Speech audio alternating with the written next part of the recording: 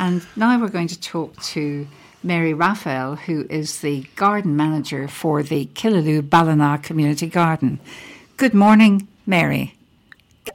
And what a fabulous introduction, listening to Norma Manley singing that song.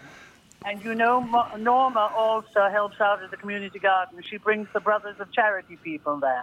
Isn't she marvelous? She is indeed. She's a super girl. Yeah. And anyway, that's great, Mary. I didn't know that, so that's lovely. And good morning to you. I hope you've had a safe passage back from the market. Yes, I did. Thank you very much. My fishermen weren't there, but there we are. Oh, well. Everything, yeah. The boat didn't come in, did it? Yeah, too much wind. yeah, exactly.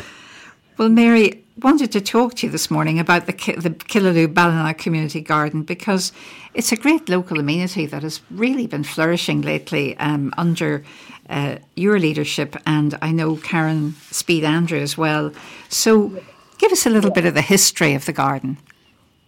Well, I suppose when I moved back home here in 2010, in fact, after the vicious winter of 2010, I got in touch with the Killaloe, the resource centre in Ballina, Killaloe.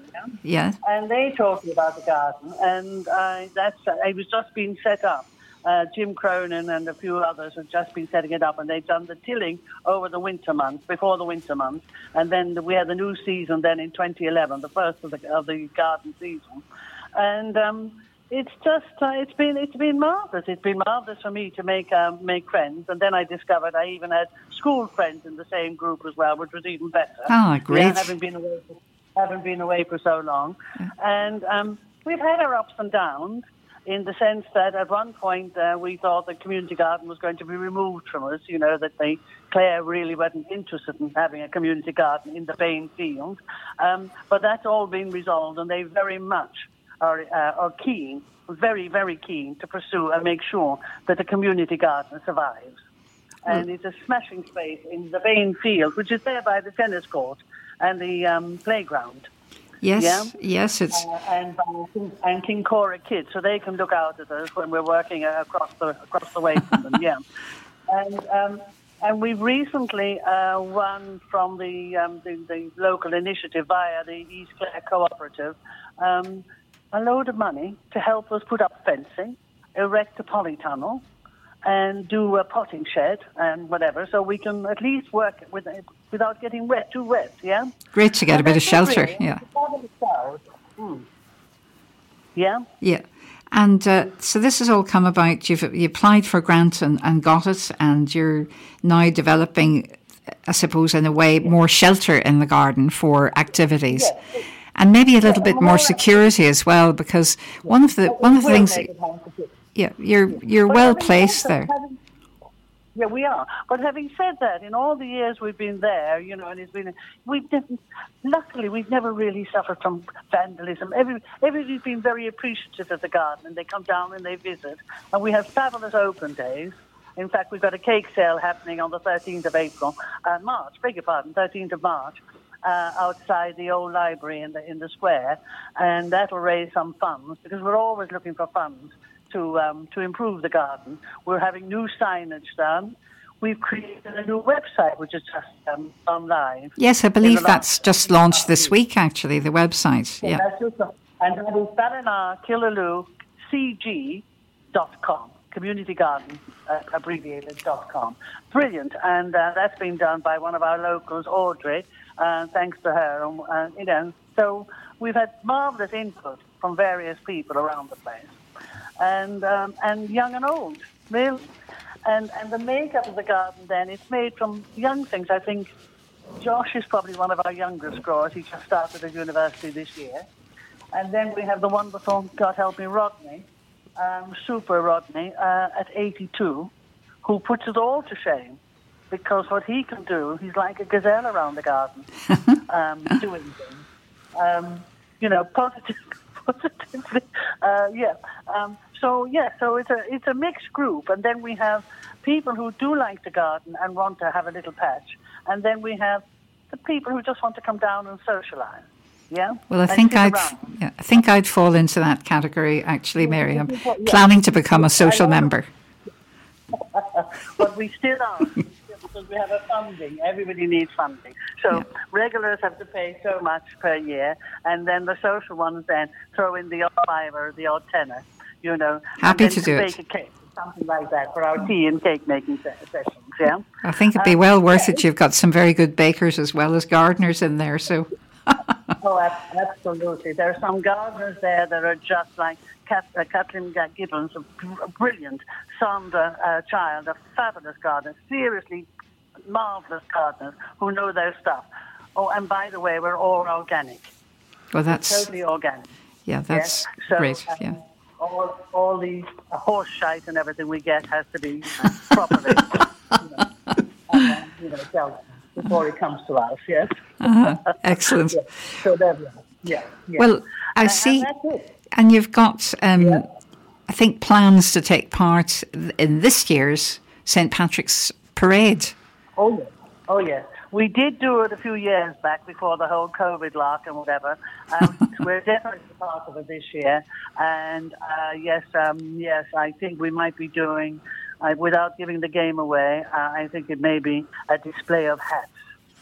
Yes, I had heard a rumour about this, so no doubt there will be some magnificent headgear on display. And yes, something. yeah. But that's great because I think, like many things that we've talked about this morning, it's really all about community and participation, isn't it? It's so important. I've always volunteered, even on my years working in London. I've always volunteered, and volunteering in itself is it's so rewarding. I've made some fabulous friends. All these years later, I'm still in touch with people from those years gone past, and it really is.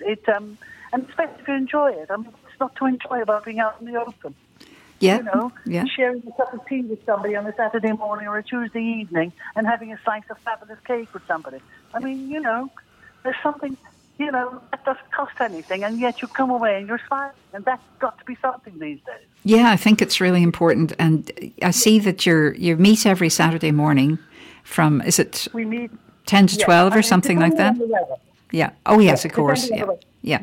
Yeah, because you're on the radio now here at PA. You know, you kept me away. You know, my house would normally be bed over and I'd be doing something in the garden. Well, but not this morning, yes?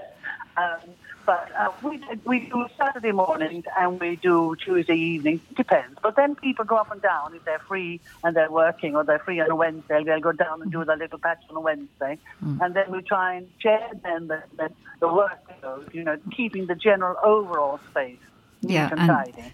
And getting that between us all. Yeah, which is great. Yeah. And the other thing I was wondering about, Mary, I know I've popped into the garden now and again in the past, but I wondered about, do you sell the produce? Do you know, the organic vegetables and so on? Because people would love to be able to get hold of that, I'm sure. Yeah. Oh, well, what? You mean it's all organic down there. Everything is grown organically. Yeah, but do you sell it? Do you sell the produce to the general public?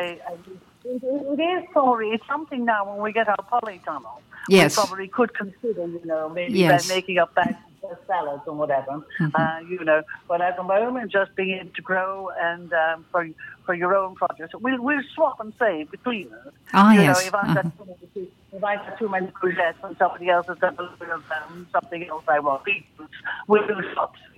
Okay. Like that, yeah. Yeah.